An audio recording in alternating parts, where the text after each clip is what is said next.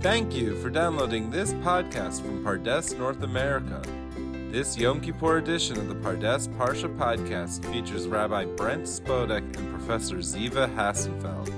For the latest episode of the Parsha podcast, please visit elmad.pardes.org. And now, here is Professor Ziva Hassenfeld and Rabbi Brent Spodek. Brent, I'm so happy to be here with you today and to have the opportunity to learn together and to share some of my Torah with you about some of the stories that we're going to encounter during Yamim Noraim, during Rosh Hashanah and Yom Kippur.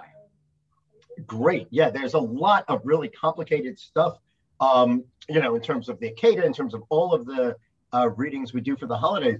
Before we jump into the Torah, maybe we should just let folks know who we are. Absolutely. So, Ziva, who are you? That's a deep question, but who am I? That's the question of the season. But I'll hide behind titles. Most importantly, I'm a Pardes alum.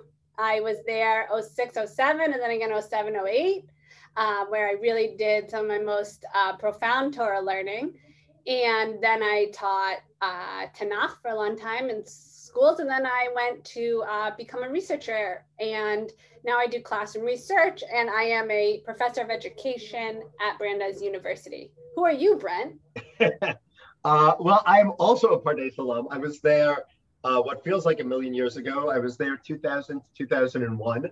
And I'm delighted to be back at Pardes as one of the North American faculty fellows. And when I'm not doing that, I'm the community rabbi up in Beacon, New York, about 80 miles north of Manhattan. And in addition to being the rabbi there, I do a lot of work with couples preparing for marriage, particularly on emotionally intelligent communication. And when I'm not rabbiing to the congregation or to the couples getting married, I spend a lot of time outdoors and am very invested in practices of hitbodedut and finding the divine out in the forest. But all of that is for a different moment, because this moment we're barreling along full steam ahead into the Yamim Noraim, right? We've obviously got Rosh Hashanah and then Yom Kippur and then Sukkot. And Ziva, you and I were talking before just about some of the complicated dynamics in the liturgy and the readings for Rosh Hashanah and Yom Kippur, and how some of the dynamics particularly between the Akedah and Yonah play out. Sefer Yonah, the book of Jonah. And I know you've got a lot of thoughts on how these fit together. And I'm hoping you might just be able to walk us through how you see these things connected. Absolutely. So Yonah is actually one of my favorite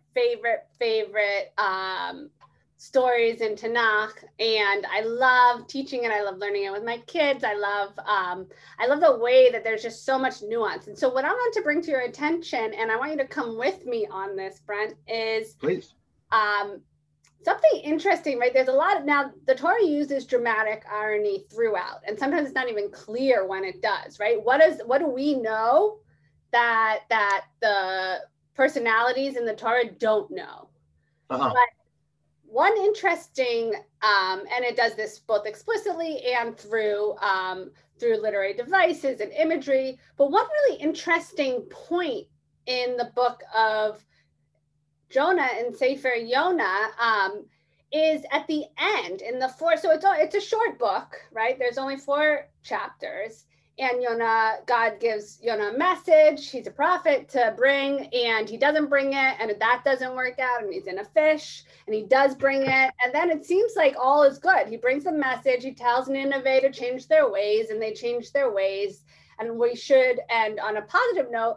But the 4th chapter, Perek Daled, tells the story of Yonah being really upset, and in Yonah being upset, we find something out that we even the audience, never heard about. So can I take you inside? Yeah, please. Okay. Let's go. Where are we going? Okay. So we're going to the 1st and 2nd verse of the 4th chapter of Sefer Yonah.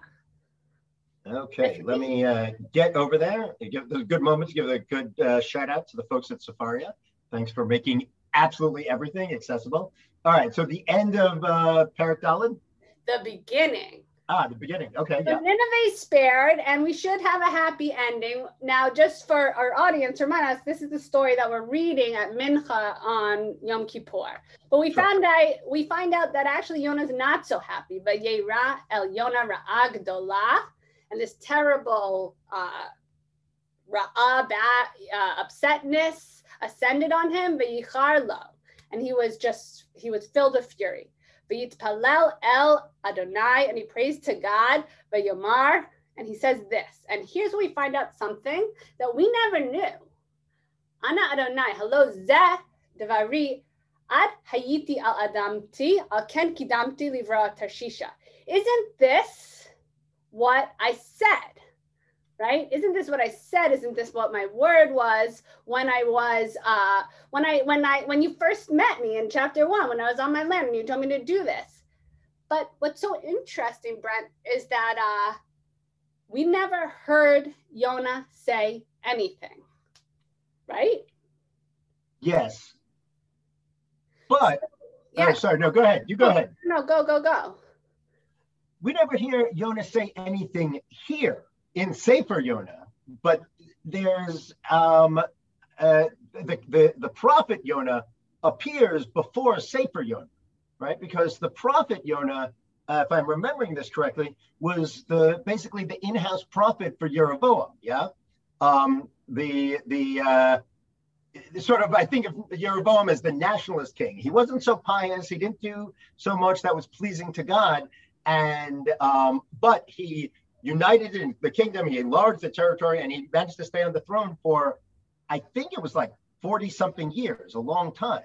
And so I wonder if possibly, and I don't know this, but I wonder if what Yonah HaNavi is referring to in Sefer Yonah actually didn't happen in Sefer Yonah, but happened in the prequel in somewhere in Malachi. That's super interesting, right? So maybe this, when Yonah quotes himself, maybe there is somewhere that he's actually referencing. So I want to draw our attention to exactly what he says, right? He essentially says, right, Ki yadati ki ata elchanan meracham erech apayim rav chasav v'nicham al hara'ah, right? He basically says to God, I knew how this was going to go down, right? I know that you are a gracious and forgiving God, and that you are actually not going to destroy Nineveh. And so so upset is Yonah that he wants his life to be taken. And so I'm going to ask two classic questions, but I hope that I can offer you a perhaps innovative answer. So the classic questions, right, are why was Yonah so sure Nineveh was going to be saved, right? How did he know? He's claiming he knew from the beginning. And of course, the second classic question, even if he was so sure that Nineveh was going to be saved, that they were going to do tshuva, repent from their bad ways, and then God was going to spare them, isn't that a triumphant story? Isn't that a lovely story? Why is he so upset? Yeah, I've got a thought of where to go, but the way I often think about it, though it's certainly not the only way, as to why Yonah wasn't so happy about this turn of events. And this is maybe coming, I recognize the dangers of eisegesis here, that what I'm doing is reading the present back into the text. But I think about, certainly what I think of as one of the major tensions in Jewish life today, right, between outward-looking Judaism and inward-looking Judaism. When and how and in what ways do we think about Judaism is for the Jews, and what we're worried about is the future and the well-being of Am Yisrael? And what and in what ways are we trying to be an Or L'Goyim, and what we're doing is focused out to the world, right, trying to bring some sort of light or Torah more broadly. And to my mind, and this is why I was thinking about the business with Yeroboam, that this is some of the tension for Yonah. Yonah, I would think that he's upset about Nineveh being spared because Nineveh is the capital of the oppressive regime against the Jews, right? And he's not that invested in those people, right? This is a fraught and loaded analogy. I don't want to take it too far, but Kivyachol, I think of it as a prophet a Jewish prophet in Berlin in 1936, let's say, saying, I'm not worried about these people doing tshuva. I'm not worried about bringing the Torah to these people. I'm worried about the Jews. But actually, what God is saying to him is, no, you got to be worried about everyone. I'm not just for the Jews. God, I'm not just for the Jews. So Yonah, you've been following the path of Jeroboam, and that's great. And he's done great work in the Northern Kingdom. Great, thumbs up. But the Torah isn't just for the Jews. And I, the Holy One, need you, Yonah, to bring the Torah, not just to not the Jews, but to the enemies of the Jews, because they are the ones who need the Torah the most. Good. Okay. So I think all those answers work, and I'm going to take us in another direction. But I think, Great, please. The answer, right? That don't be so myopic, even your sense of this is all about our own inner psychology and trauma, and there's actually a political reality. Yes, yeah. And I'm going to read it about our personal psychology. So, so to do so, I have to go to a different story in Yamim Noraim, which is the Akedah, which is the binding of Isaac, right? And we read that, but we don't read the exact first thing that happens after the Akedah. Brent, do you know what happens right after? Sarah dies? Yes. Okay, now I'm going to pause us because sometimes our background knowledge, as we call it in education, actually prevents our experiential capacity to hold the text. I confess I get nervous when you talk about experiential learning and the Akedah. That one I might prefer to encounter purely theoretically, but please go on. Yeah, we won't combine your talents with fire building. Rashi, right? Rashi and the Midrashic tradition, which I'm going to take us inside in a moment, connect Sarah's death after the Akedah to the Akedah. Okay. Okay. So that's very, very both obvious, right? Because it's not obvious. Exactly. Why? So help me out. Why is it both obvious and not obvious? Well, I mean, it would seem to be obvious in that for a mother learning about the near death or, depending how it's played out in the Midrashic tradition, the imagined death of her son, if there's news that could literally kill someone, right? It's not hard to imagine that sort of traumatic experience is exactly the sort of thing that could take someone's life, right? It's not being hyper literal, but it's not hard to imagine, particularly an older person, literally having a heart attack and dying on hearing that their husband almost killed their child. But it's not obvious because the text doesn't say that. It just says, I forget the exact language, but I think it's just Yimot Sarah, right? Sarah died. Right, but Tamot Sarah, she just dies, right? There's no reason necessarily to connect it. So there are three versions actually of the Midrash, right? That say that Sarah's death, right? So just so that, just to review. Yeah, please. Ultimately, we want to answer a question about Yonah. I've taken us into Sarah and the Akedah, and you're going to just hold my hand and walk with me, right? Whither thou goest, I shall go. Excellent. Okay, so now I want to ask a new question, which is why would Sarah die right after the Akedah? And we have three versions of a Midrash, okay? In two versions of the Midrash, there's a story where Satan tricks Sarah, right? And as he does. Right? And says that Yitzchak is dead, or pretends to be a very visibly traumatized Yitzchak. Now, I would argue that these versions of the Midrash, 2 out of the 3, provide an obvious answer to how the Akedah could have caused Sarah's death, right? Of course, it's a relatively primitive, tragic irony. Sarah, right? Very Romeo and Juliet, right? Right. Sarah dies not from the Akedah per se, but from the misinformation, right? From Satan's trickery. Right, a tragic misunderstanding. Exactly. Okay, fine. We could take that. But here's what I want to draw our attention to. The oldest version of the Midrash, found in Vayikra Rabbah, doesn't add a character. There's no Satan. In this version, it's Yitzhak himself who returns to Sarah. And there is no misinformation. And yet somehow it still causes her death. Will you come inside this text with me? Absolutely. Excellent. So now we're in 3 versions of the Midrash. Now we're in the version Vayikra Rabbah. Okay. Right? And we're not going to get our primitive tragic irony. We're going to get something actually much more raw. Great. Okay, let's go. The Midrash says this: Teda sheken, know this, shechazar Yitzchak etzel imo, when Yitzchak returned to his mother, ve'amra lo, an hayit bari, and she said to him, where have you been, my son? Amarla, nitalani avi v'he'elani harim v'hori datani v'kaot v'he'elani l'rosh har echad, uvanu mizbeach v'sider hama'aracha v'he'erich et ha'itzim v'karoti al gabei hamizbeach, right? So in great detail, explains exactly where he's been, up to like the detail of like, yeah, my father got the wood and he tied me up to it, right? No hold on. It's almost exactly the language of the Tanakh, just in the first person. Right. He keeps going, right? Yeah. Al gabei hamizbeach v'lakach et hasakin, right? And he takes out the knife, the shachateni. So imagine you think your kid's been at a play date and I tell you this, right? Dafka with his father, not just at a play date, but with his father. Right, on an outing with his father. The ilule sha'amar lo hamalach, and I'm not going to translate ilule, but that's going to be our key word.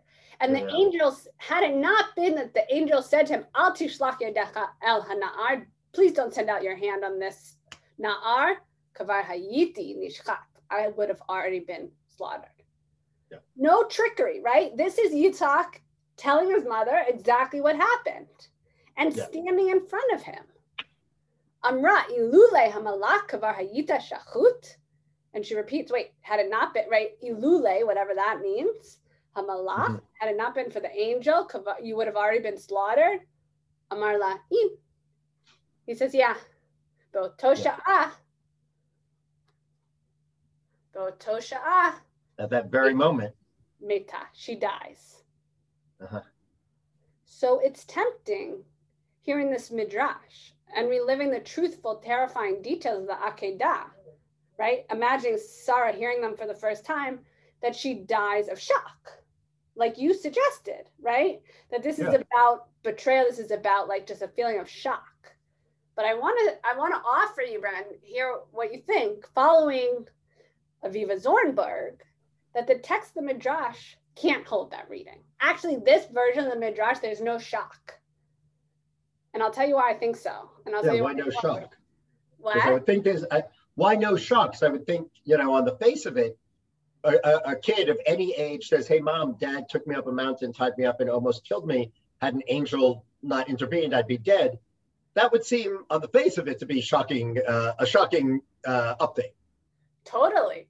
Except for she gives this very, very cogent and clear response, right? And what she says back to her son, she doesn't say, wait, your father did what? God asked for what? That's not what it's upsetting to her. What she repeats back to her son, what she asks about, what after hearing is the case, right?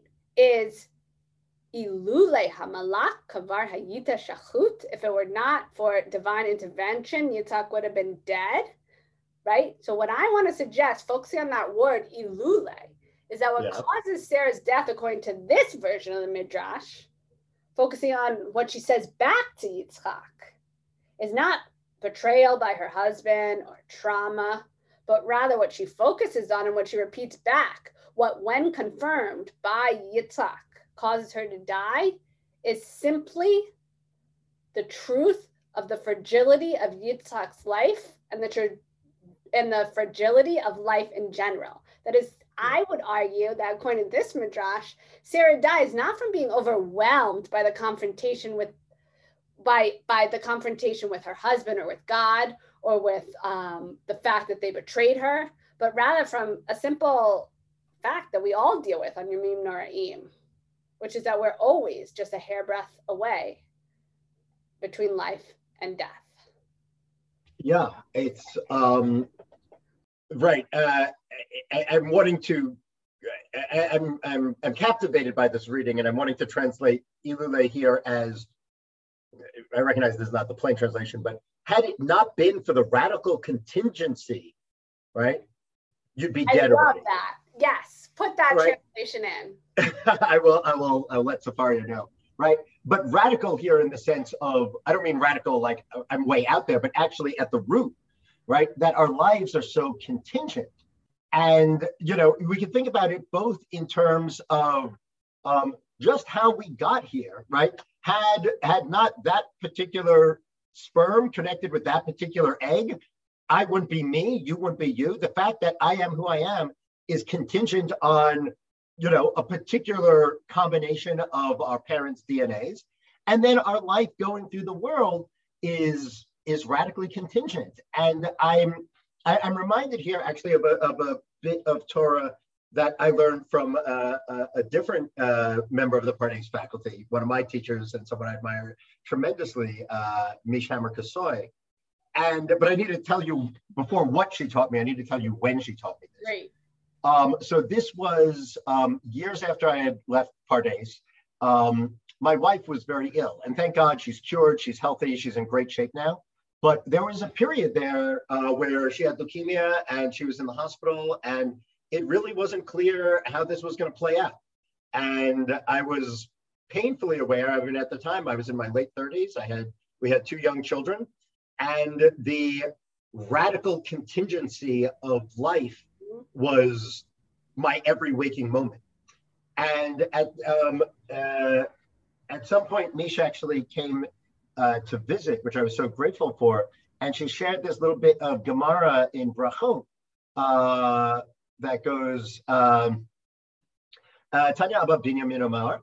We learned in a Braita that Abba Binyamin said, Ilmale, Natna Rashut La'ayin Lirot, if our eyes had ability to see, Ein Kol Bria Yechola La'amod Mipnei Hamazikim, right? No creature would be able to stand, right, because of the demons.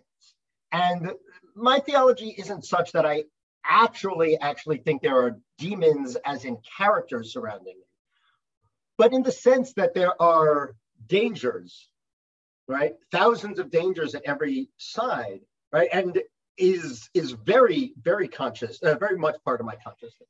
And this sense, and so what you're saying about Sarah, right? This like painful, radical recognition that everything I love either can be taken in an instant, right? If it had been my son who had been killed, or perhaps already has been taken in terms of, my trust in my husband.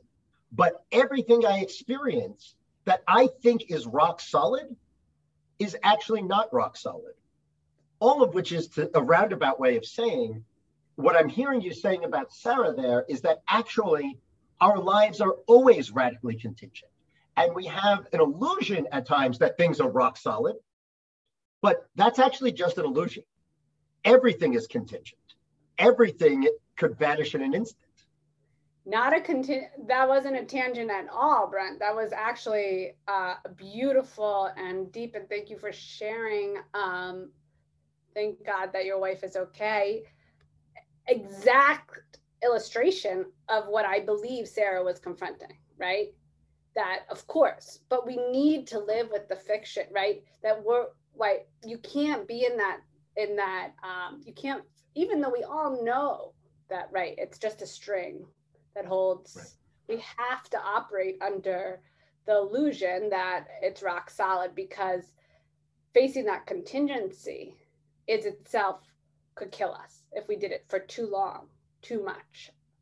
I think the key there is the too much, because I think part of what the Yamim Noraim are about, and specifically Yom Kippur, is about saying, like, listen, folks, your time here is limited. And so on the one hand, you can't operate every moment in the fear that I could die, my children could die, my wife could die, like we'd be paralyzed. But I'm thinking there's a story, the actor Steve Martin, Dirty Rotten Scoundrels. He's got a story somewhere where he talks about his relationship with his father, and about how his father had wanted to be an actor, was never successful, and then his son obviously became, you know, a major actor. And he wrote this really beautiful piece about going and visiting his father really in the last days of his life. And the hospice nurse who was taking care of the elder, Mr. Martin, said, "This is when it all happens." And so Steve Martin goes into his father, with whom he's had this difficult relationship. And his father, you know, he says to his father, "What do you want at this moment?" And his father says, "I want to cry, but I can't." And Steve Martin says, "What do you want to cry about?" And the elder Mr. Martin says, "For all the love I was given and couldn't return."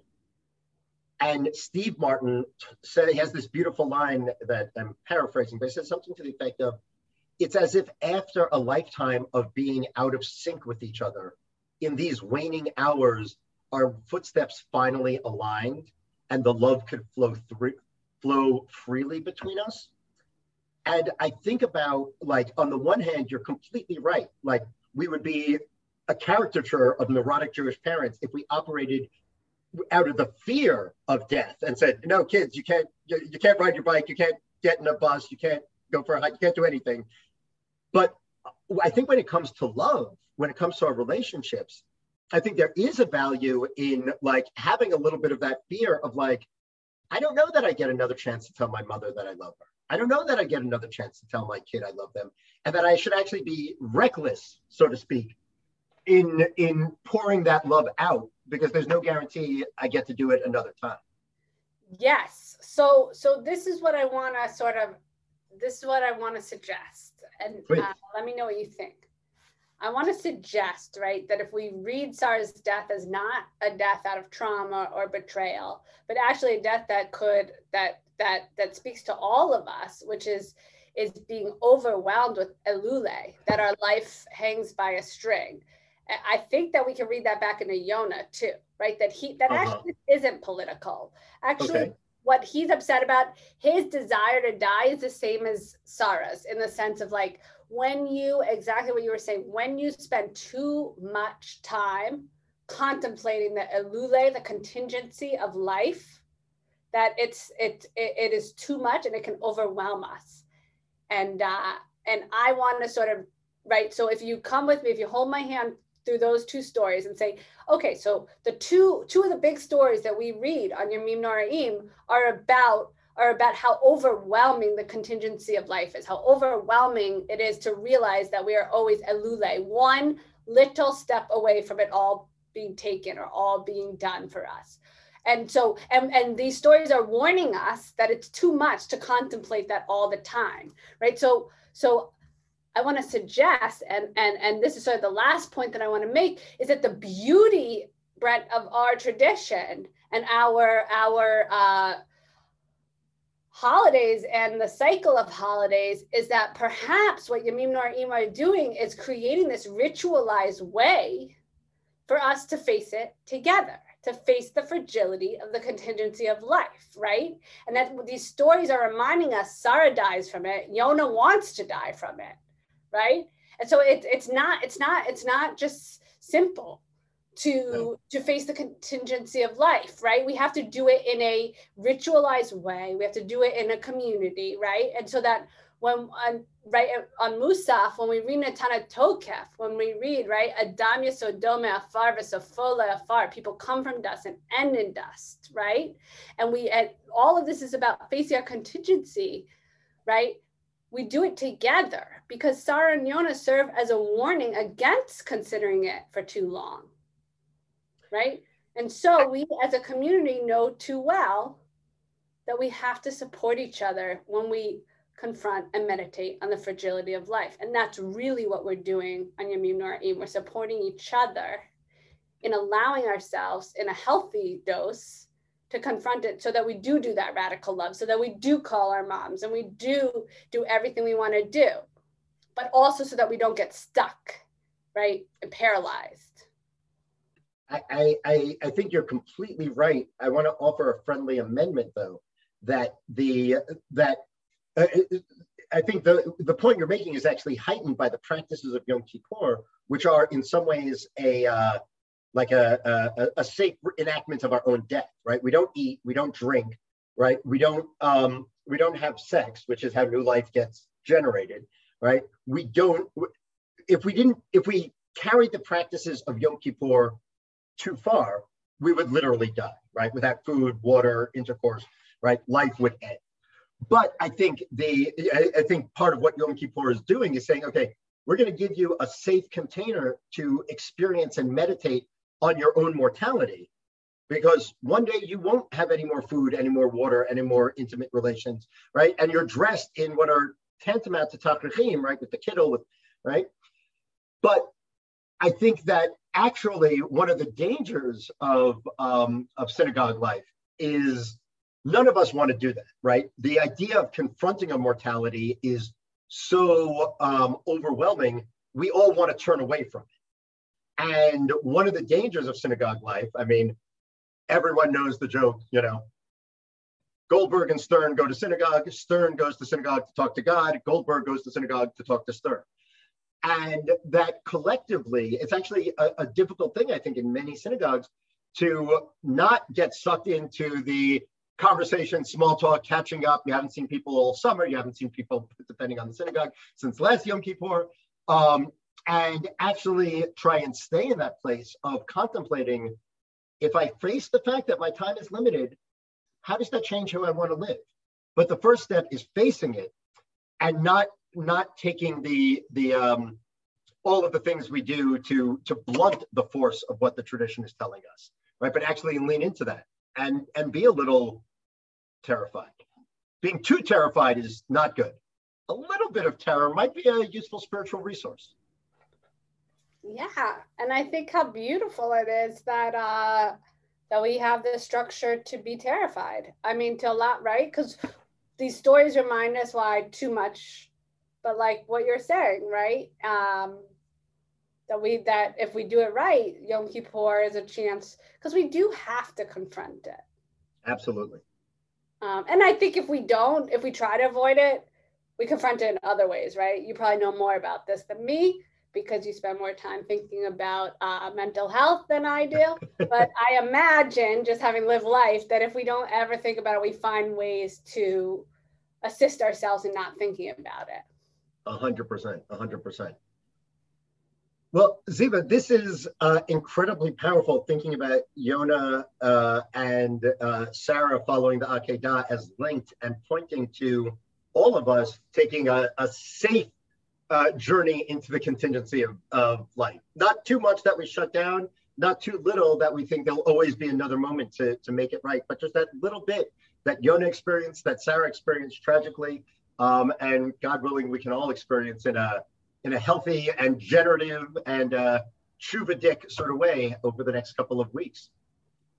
Brent, thank you so much for learning with me. It's such a zchut, and it really just lifts me up to get to share Torah with you and to get to hear your Torah.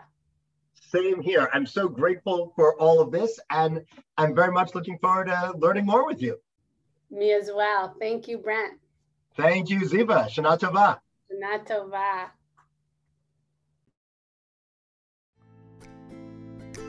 Thank you again for downloading this podcast, a production of Pardes North America.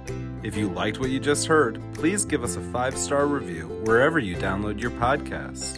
Be sure to follow us on Spotify for the latest episodes of the Pardes Parsha podcast.